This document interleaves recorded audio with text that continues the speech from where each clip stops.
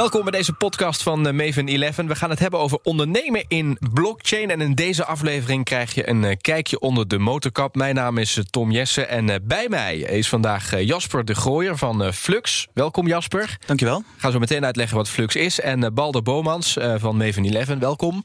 Dankjewel. Ik kan me niet voorstellen dat mensen de eerste aflevering gemist hebben, maar daarin was jij ook al te gast. Je bent van Maven 11. Ja. Eerst eventjes Jasper, Flux, want dat is een nieuwe naam. Wat doet Flux? Flux is infrastructuur voor open markten. Dus eigenlijk faciliteren wij wat dan in de space DeFi heet. Decentralized Finance. En key daarin is het aggregeren en valideren van data. En een overkoepelende term die gebruikt wordt voor zo'n product heet een oracle. En dat is waar wij ons vooral op focussen. Ja, en Oracle kennen we misschien heel veel mensen wel van het bedrijf, want het is ook een bedrijf. Juist. Dat is iets anders? Dat is wat anders, ja. Zij zijn volgens mij ook begonnen met data toevoer en aanvoer, maar in blockchain is er een ander probleem. Het Oracle-probleem heet dat, heel passend. Een blockchain staat los van het internet. Het kan dus niet een API callen of data ophalen. Dus er moet data op een gegeven moment ingevoerd worden om bijvoorbeeld een financiële markt te kunnen, een optiescontract te kunnen executeren of tijdens expiration. Hoe die data wordt ingevoerd is nog een soort van vraagteken. Er zijn verschillende oplossingen. Veel daarvan zijn niet passend of veilig genoeg, naar onze mening.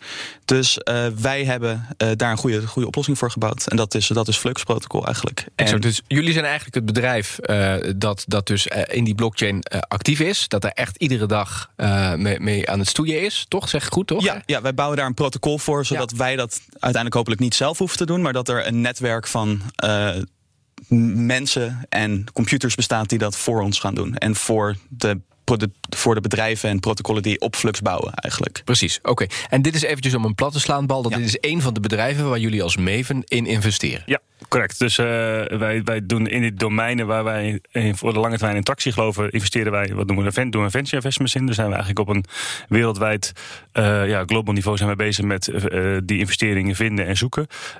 Toevallig zit Jasper, is een van de weinigen die dan hier gelukkig in Nederland en in Amsterdam zit. Over het algemeen zitten de meeste van onze investeringen in de US of in Azië. En dit is dan een van degenen die wij heel erg interessant vonden op basis van het team en wat ze gingen bouwen en welke markten ze actief waren. Ja. Hoe ben je bij ze uitgekomen eigenlijk? Oh, goede vraag. Hoe hebben wij? Het is een introductie geweest van in dit geval een investeerder in ons fonds, die ook heel erg actief is in de industrie. En die heeft een introductie gemaakt naar de jongens Flux, Pieter en Jasper. En vanaf toen zijn we in contact geraakt en gaan bellen. Ja, en dat is een van de bedrijven. Je geeft aan dat je dus ook eigenlijk over de hele wereld, vooral Azië, dus actief bent. Nee, vooral US. US, ja. Oké. Maar ook Azië, dus eigenlijk overal. Ja. Ja, het is ook een grensoverschrijdende technologie, dus dat past ook bij wat de technologie aan het doen is, denk ik. Ja. Hoe ziet dan dat totaal, ik wil misschien portefeuille niet het juiste woord, maar hoe ziet de bedrijven waar je in investeert, hoe zien die eruit?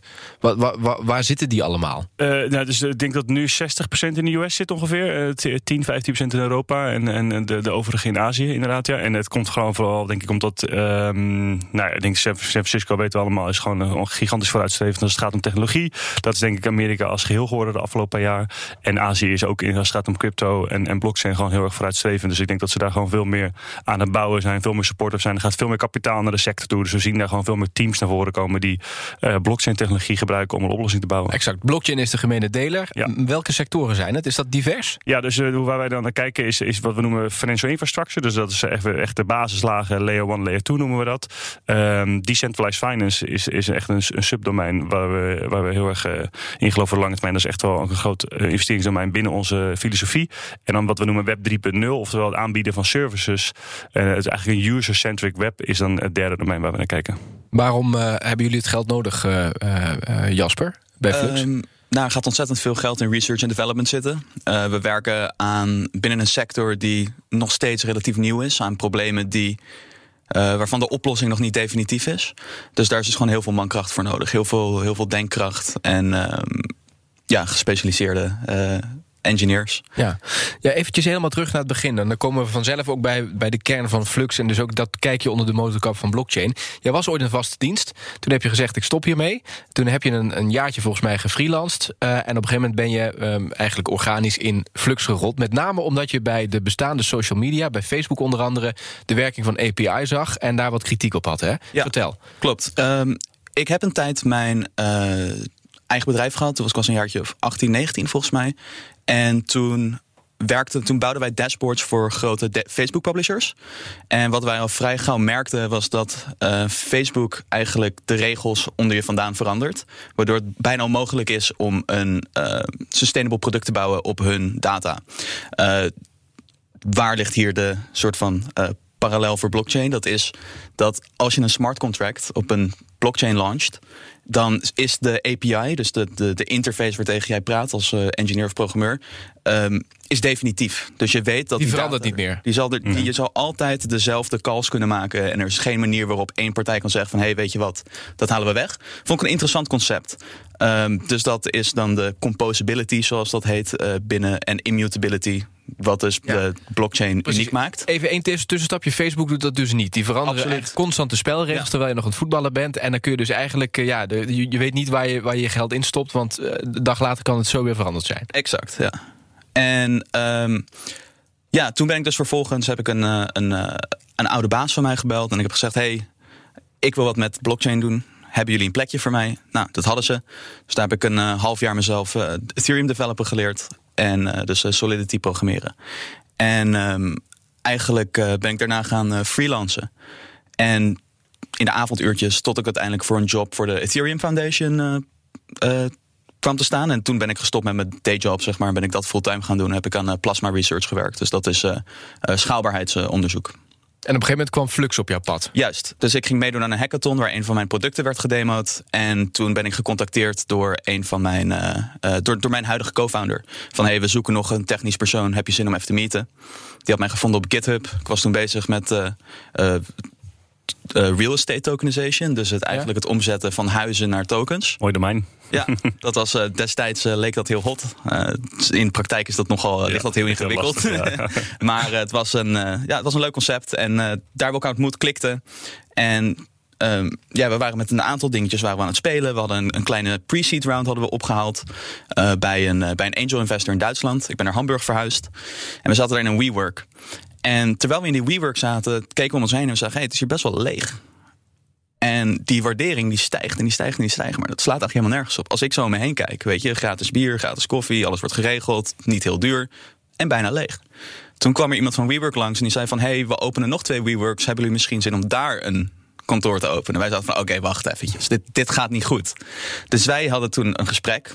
En dat gesprek is eigenlijk, uit dat gesprek is Flux gerold. In eerste instantie. Wij dachten, wacht eventjes. Waarom kunnen we hier niet short op gaan? Waarom kun je niet short gaan op private equity? En waarom kan hij of ik ook geen upside krijgen aan de way up, zeg maar? Pas als het publiek gaat, dan kan jij je inkopen. Waarom is daar geen tussenperiode waarin je ook kan investeren in het succes van zo'n bedrijf? Dus wij zijn toen op het idee gekomen van startup derivatives. Dus het soort van het tradebaar maken van speciale van ofwel de waardering van een start-up of ze milestones gaan halen, dat soort dingen eigenlijk. En dat bouwden we toen op een technologie die heette Augur. En daar hadden we dan nog een laag omheen gebouwd met Zero X heet dat. Dat is een trading engine. Allemaal niet zo heel interessant. Maar in ieder geval kwamen we al vrij snel tot de conclusie dat de oracle van Augur veel te traag, duur en een soort van obscuur was. En toen dachten wij, wacht eventjes, dit moet anders. Dus toen hebben wij nogmaals besloten van, hey, we gaan nog een stap terug doen en we gaan ons puur focussen op de infrastructuur om dit soort markten wel mogelijk te maken. En dat is hoe we op Flux zijn gekomen. En dat is dus eigenlijk hoe het vaak gaat. Hè? Je ziet eigenlijk hoe het misgaat of niet goed werkt bij andere bedrijven. En daar spring je eigenlijk op in. En dat is wat je gedaan hebt. Juist. En is WeWork ook een van jullie eerste klanten eigenlijk geworden daarna bij Flux? Nee. Oké, maar wat zijn de klanten die jullie wel bedienen? Wij bedienen geen klanten. Eigenlijk niet in de zin van het woord klant als mensen kopen wat bij ons. Wij zijn infrastructuur. Wij bouwen een protocol voor data en dus open finance. Dus dat betekent dat er mensen applicaties op ons bouwen. Dus wat ik een mooi voorbeeld vind om te geven is dat je hebt SMTP. Dat is een e-mailprotocol. En dan heb je apps als Gmail en Hotmail die bouwen op SMTP. En die gebruiken allemaal SMTP, maar ze hebben een andere frontend. Dus ze zien er anders uit. Wij zijn de SMTP voor open data, zeg maar. Precies, maar welke bedrijven maken daar gebruik van? Dat zijn nu op het moment, we hebben een prediction market die bouwt op Flux.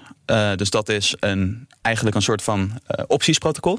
Dus je kan eigenlijk een optie maken omtrent alles. Dus of dat nou is wie er president gaat worden of de prijs van goud, daar kan je een optie omheen maken. Verder werken we met dus ook decentralized finance. Dus dat zijn derivaten, dat zijn nog meer soorten van opties, insurance protocols, van alles. Je mag geen namen noemen, denk ik. Nee. Of wil dat niet doen. Maar zijn het grote namen? Laat ik zo zeggen, zijn het grote spelers in de markt? Er zijn nu grote spelers in de markt die nu wakker aan het worden zijn voor wat we aan het doen zijn, ja. En waarom is jullie de techniek die jullie eigenlijk aanbieden om daarop te bouwen? Even één stapje terug. Is dit een markt die nu volop in beweging is en waar ook heel veel concurrenten zijn? Met andere woorden, zijn er heel veel andere slimme gasten die dit ook op dit moment aan doen zijn? Er zijn mensen die er ook mee bezig zijn, maar wel op een wij doen het wel op een onderscheidende manier. Want? Wij aggregeren onze concurrenten in één datastream eigenlijk. Dus omdat alles open is, kan je ook elkaars data gebruiken. En dan kan je dus ook... Dat is toch het idee van blockchain? Juist. Maar waarom doen die anderen dat dan niet? Want dat is toch ook blockchain techniek? Ze vinden hun eigen data... Op het moment doen ze dat niet. Ze vinden hun eigen data blijkbaar belangrijkst. En vertrouwen daarop. En als de grootste data provider voor decentralized finance zegt van we gaan nu met onze concurrent samenwerken. Dat zou een teken van zwakte zijn, denk ik, voor hen. Terwijl voor ons het feit dat zij hun eer daarvoor te hoog is, zeg maar, maakt het voor ons een vrij makkelijke maat. Hoe je die Oracle inricht, die dataprocessing, dat doen zij op een manier die denk ik wel iets meer trustless is dan een concurrentie. En daar zit echt grote verschil. Dus uiteindelijk is het, je bent een datastream aan het aflezen en dat moet compleet trustless zijn om het echt helemaal te kunnen vertrouwen. En andere Oracles in onze ogen zijn iets te veel afhankelijk van bepaalde actoren in het systeem eigenlijk. Ja, je werkt eigenlijk heel transparant. Heeft dat ook ermee te maken dat wat jij bij Facebook hebt gezien waarvan je dacht, dat kan eigenlijk echt niet. Dat en niet transparant is omdat het constant verandert en dat ga ik nu wel beter doen? Nou, ten eerste past dat denk ik wel bij mij. Ik ben zelf best wel open en eerlijk. En daarnaast is het ook echt de ethos van de space waarin we werken, zeg maar. Dat alles is per definitie open source. En als het niet open source is dat een uitzondering op de som. En mensen zijn gewoon heel open in roadmaps en wat ze van plan zijn om te doen. Dat zijn wij ook. En dat is een hele prettige manier van werken. En ik denk dat we zo op de snelste manier eigenlijk verandering kunnen echt krijgen in de wereld. Ja. Hoe groeien jullie? Want wanneer is Flux opgericht? Het bedrijf is 2,5. Het eerste bedrijf waar we aan begonnen zijn is 2,5 jaar geleden opgericht. We opereren nu op in een andere structuur, maar dat is... laten we zeggen dat we met dit idee specifiek zijn we zo'n een jaar geleden, 1,5 jaar geleden begonnen. Oké. Hoe ziet die groeicurve eruit? Slowly and then all at once, zoals ze zeggen. Dus het is een hele tijd alleen Pieter en ik geweest. En vooral in het concept gezeten en geïdeëerd en geprobeerd te fundraisen. En toen vanaf september zijn we best wel hard gegroeid. Dus we zijn nu met 6 man volgens mij. Dat weet ik, 6 man. En dat gaat hopelijk in de komende 3 maanden verdubbelen of driedubbelen zelfs. En waar heb je die extra mensen voor nodig? Dat is vooral engineering en community op dit punt. Dus business development, community en engineering zijn echt de 3 punten waarop we ons focussen. Dus zorgen dat er zoveel mogelijk externe applicaties en protocollen ons Oracle gebruiken. En daarnaast dat we een community bouwen van mensen die ook daadwerkelijk de validators gaan runnen om die data dan in te voeren op de blockchain. Wat moet het bedrijf zelf doen en wat faciliteren jullie? Het bedrijf zelf. Ja, het is met het bedrijf. Ja, het zijn protocollen met wie we werken. Dus dat hoeft niet altijd een bedrijf te zijn. Het is meer een entiteit, I guess, wel. Maar dat hoeft niet per se een bedrijf te zijn.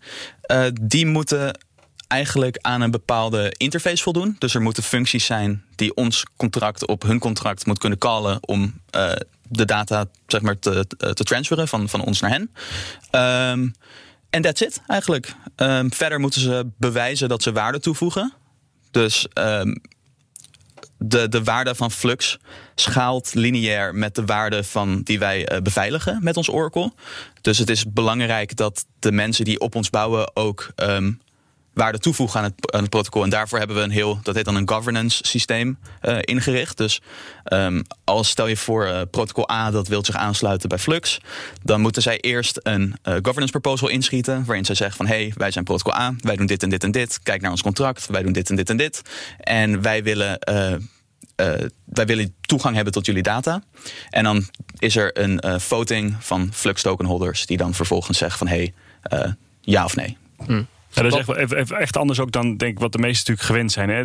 Dus wij investeren in een bedrijfje. Van deze jongens in de early phases, waarin we een deel krijgen of een steek krijgen in het netwerk. En op een gegeven moment, dus deze jongens gaan dat netwerk bouwen. Nou, met alles wat hij zojuist genoemd heeft en omheen. En op een gegeven moment wordt het netwerk gelanceerd. En is dat dus een open data protocol.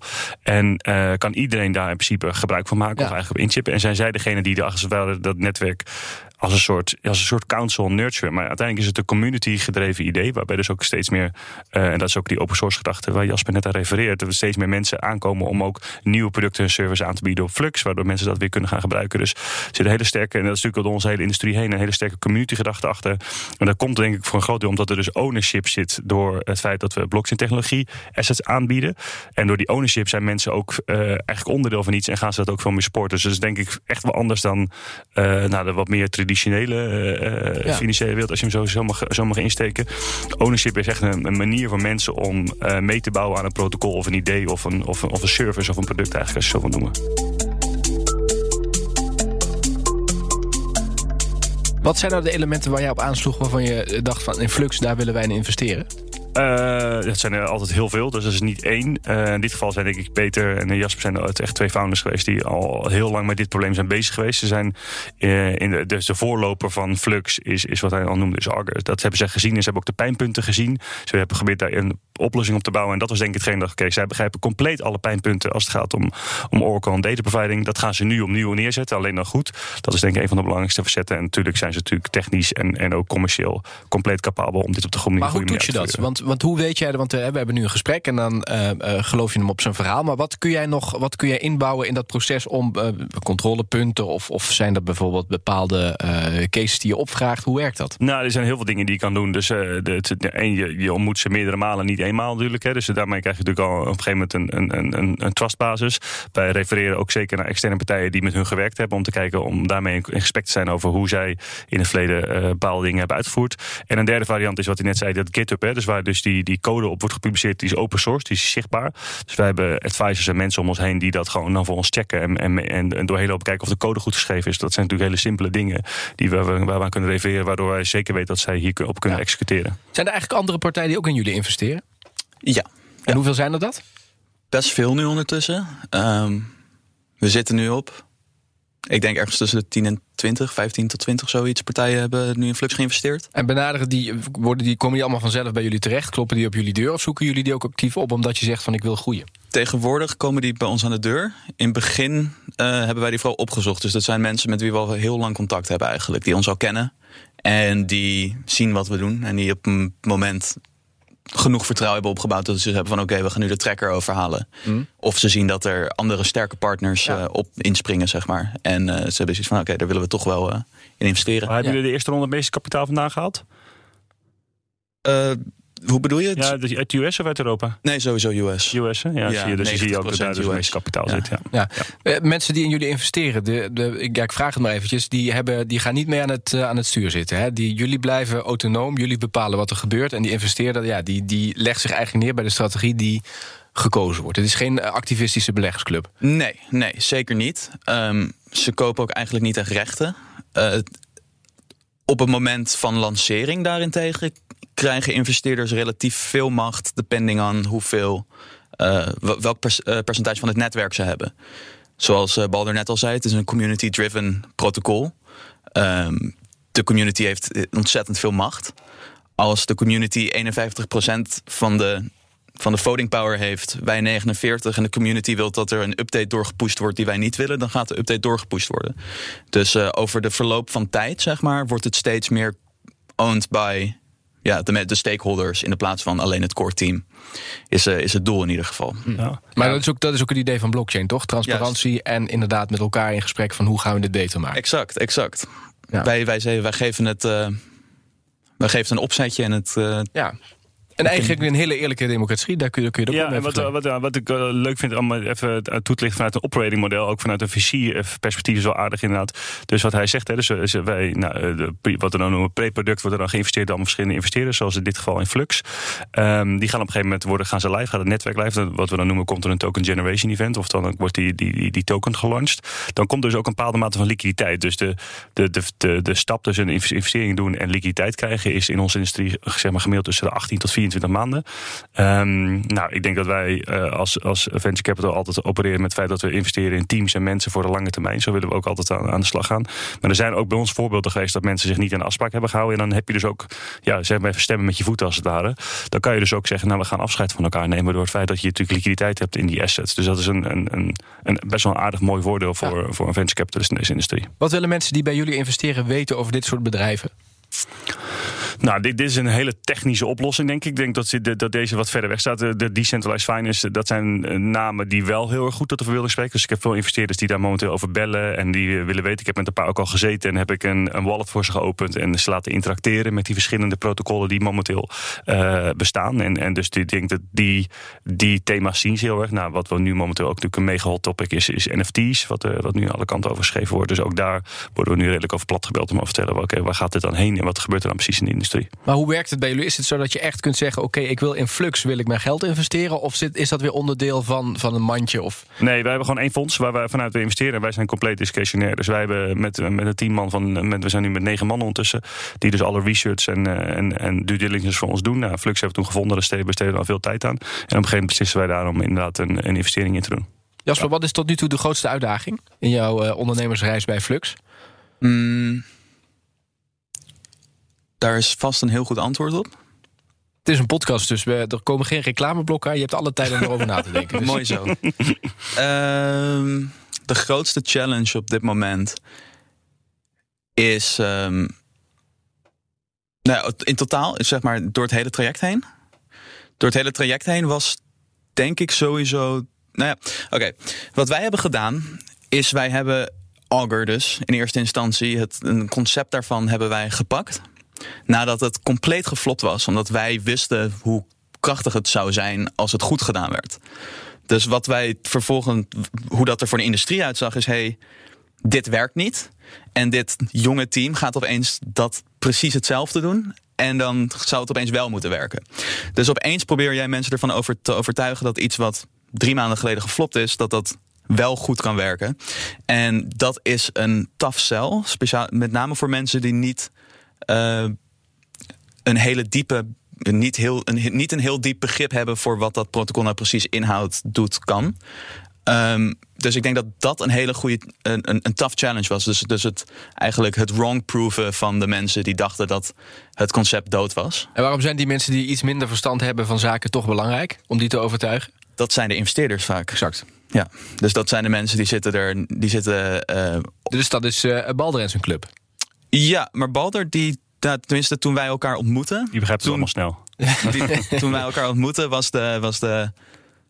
dat was alweer wat rauwer. Dus tenminste was de wond wat minder rauw, zeg maar. Dus was het alweer een beetje geheeld. En Balder kon zich meteen vinden in het concept. Maar Balder, jij moet dus. Hoe zorg je ervoor dat je dus echt want jij bent hier iedere dag mee bezig. Hoe zorg je ervoor dat jij snapt wat zijn uitdagingen zijn? Ja, wij doen het natuurlijk al best wel lang in deze industrie. We zijn natuurlijk actief vanaf 2016, 2017. Dus we hebben natuurlijk veel voorbij zien komen. We denken dat wij ongeveer tussen 700, 800, misschien wel 1000 projecten per jaar door onze handen heen krijgen. Waarvan we heel veel early stage selecten op basis van even team of wat ze aan het bouwen zijn. Nou, er zit een heel proces in. Dus we hebben zoveel in onze handen gekregen dat wij heel snel in staat zijn om het goede van het slechte te onderscheiden. En als we dan op een gegeven moment verder gaan zitten, dan gaan we dus ook verder wat we noemen due diligence doen. En dan gaat het om heel veel, wat ik net al zei, dan gaat het dus om code checken, refereren aan hun geschiedenis. Wat hebben ze hiervoor gebouwd? Nou, in dit geval was het heel mooi wat ik net zei, is dat zij die pijnpunten al hebben ervaren en meteen over nadachten, oké, hoe gaan we dan die pijnpunten wegnemen? Ja. Nou, hebben ze bepaalde oplossingen aangeboden die heel erg viable waren. Maar jij draait niet mee aan de knoppen bij Flux of bij een ander bedrijf. Nee, dat is ook de bedoeling. Ja, maar die dagelijkse praktijk, wil ik maar zeggen, die ervaring die daar ook uit voortvloeit, die heb je niet. Dus dat is allemaal van gesprekken. Nee, maar ik denk dat wij een andere rol vervullen. Dus we zijn nu bijvoorbeeld met een paar ventures bezig met fundraising. Nou,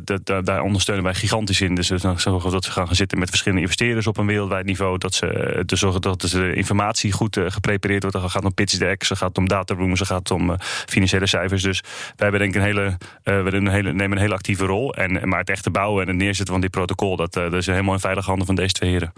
En dan is het natuurlijk ook aan ons als owners om dat goed te kunnen vertalen, die pijnpunten, en hoe wij die oplossen naar investeerders toe natuurlijk. Dus het is dat is niet alleen aan de investeerders. En dit gaat ook heen en weer. Hè. Dus zij komen soms ook bij ons terecht, of mensen komen en zeggen, hey, we lopen hier en hier tegenaan. Kunnen jullie eens een keertje meekijken? Wat vinden jullie ervan? Hebben jullie misschien een specialist die hier iets van vindt of die ons hier kan ondersteunen? Dus het is een constant bewegend heen en weer gaan tussen pijnpunten met elkaar oplossen. Precies, communicerende vaten heb ik een keer gehoord. Dat is een mooie. Het is niet zo van, oké, hier heb je het geld en doe maar. En we horen aan het einde van het jaar wel. Dus constant eigenlijk contact. Dat verschilt heel erg per investeerder. Je kan eigenlijk bij allemaal wel aankloppen. Maar de proactiveness, zeg maar, die verschilt heel erg. Okay. En dan is Balder van Maven, die zijn actief. Wat is jouw stip op de horizon? Want we staan nu op de plek waar we nu naar staan. We hebben in aflevering 1 de toekomst geschetst. Nou, ga die aflevering vooral beluisteren, want dat is de moeite waard. Ja. Daar word je heel enthousiast over, denk ik, als je in deze wereld zit. Mooi. Wat zie jij?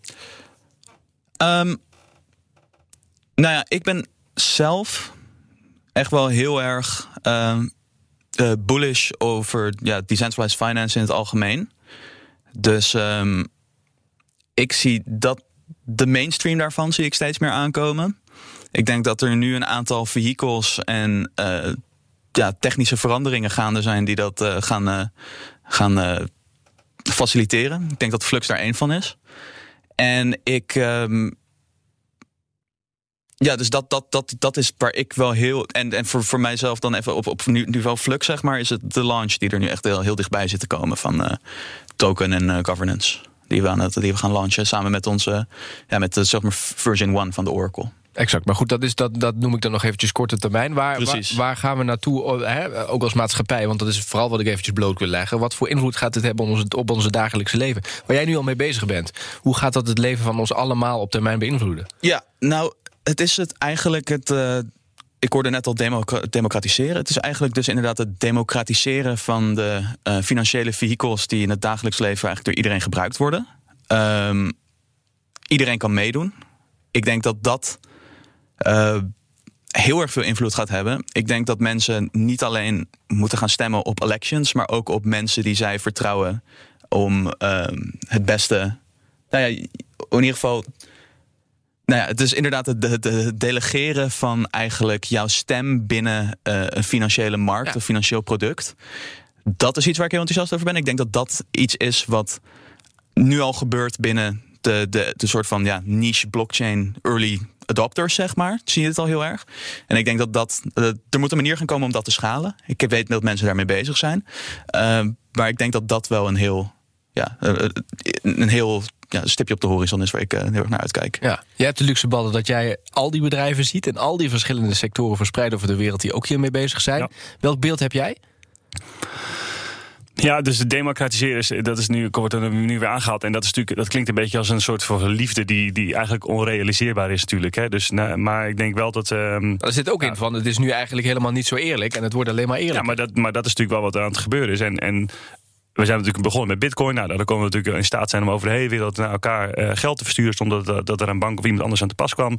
En nu zijn we financiële service aanbieden die hetzelfde aan doen zijn, maar nog veel gecompliceerder. En wij zeggen ook vaak tegen onze investeerders dat meer dan 1 miljard mensen op de wereld hebben geen bankrekening omdat ze niet commercieel interessant genoeg zijn. Dit financiële systeem wat hier nu gebouwd wordt, waar we echt aan het begin staan nog, laat dat we zeker wel wezen met veel pijnpunten en het is moeilijk te gebruiken en dat begrijpen we allemaal goed. Maar het principe dat iedereen met een wallet, al zit je in Zuid-Amerika, al zit je in Alaska, waar je ook zit, access kan krijgen aan kapitaal, access kan krijgen aan liquiditeit, waardoor je een business kan beginnen of iets anders. Dat is extreem powerful in mijn ogen. Dus ik denk dat als we in staat zijn om die UI beter te maken, om die het gebruikersgemak gebruikersgemak zwaar te verbeteren. Met ook die schaalbaarheid, wat natuurlijk al een paar keer aangehaald is. En dit soort oplossingen van Jasper die erbij komen kijken. Dan denk ik dat we een hele mooie nieuwe economie kunnen gaan neerzetten. Die veel transparanter, opener en inclusief is dan wat vandaag de dag staat. En dat allemaal dankzij de blockchain. En volgens mij dat ene geniale brein die het ooit geschreven heeft, toch? Er is toch één iemand, tenminste dat is een beetje het mysterie van één iemand heeft dat een keer zitten maken. En niemand weet eigenlijk wie dat is. Klopt dat? Ja, er zijn wel sterke theorieën over wie dat zou zijn. Niks is zeker, maar ja, ik denk dat iedereen heeft wel een idee wie dat geweest is. Wie dan? Als ik er geld op zou moeten inzetten, zou ik zeggen Hal Finney. Wie is dat? Dat is een scientist, ik weet niet precies waar hij vandaan komt, maar die is aan ALS gestorven precies toen Satoshi verdween. En die zit ergens in een cryo-chamber volgens mij. Dus die is ingevroren. Dus hopelijk... Nu wordt het alweer een beetje een crypto-verhaal. Ja, dit wordt wel heel erg een crypto-verhaal. Ja, maar dan hopelijk als de technologie buiten crypto om ook even upcatcht, dan kunnen we hem ontdooien en dan weten we het zeker. Je wil weten waar je in investeert, dus dan is dit wel een relevant verhaal. Ja, maar dit is maar één deel van de propositie. Dus in dit geval gaat het natuurlijk om de origination van Bitcoin. Ik denk dat de technologie staat nu gewoon. Bitcoin Precies. Is dus een ledger die al 12 jaar lang onbewogen doorbeweegt en update. Dus volgens mij gaat het allemaal goed. Oké, ik wil jullie danken voor jullie komst naar deze podcaststudio. Jasper de Gooier van Flux, veel succes met je bedrijf. Zet hem op. Dankjewel. En Balder Bomans van Maven 11. Dankjewel. Dankjewel dan. Thanks. Fijn, dank voor het luisteren. Luister vooral ook naar de andere afleveringen in deze podcastreeks, zodat je alles weet en ook weet waar je geld naartoe gaat. Mocht je meer informatie willen, klik dan vooral ook op het linkje in de beschrijving. Dank voor het luisteren en tot de volgende keer.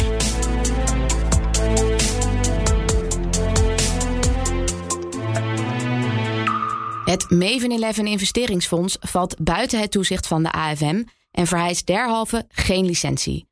Participatie geschiet dus geheel naar eigen inzicht en risico. De content van deze podcast is geen advies.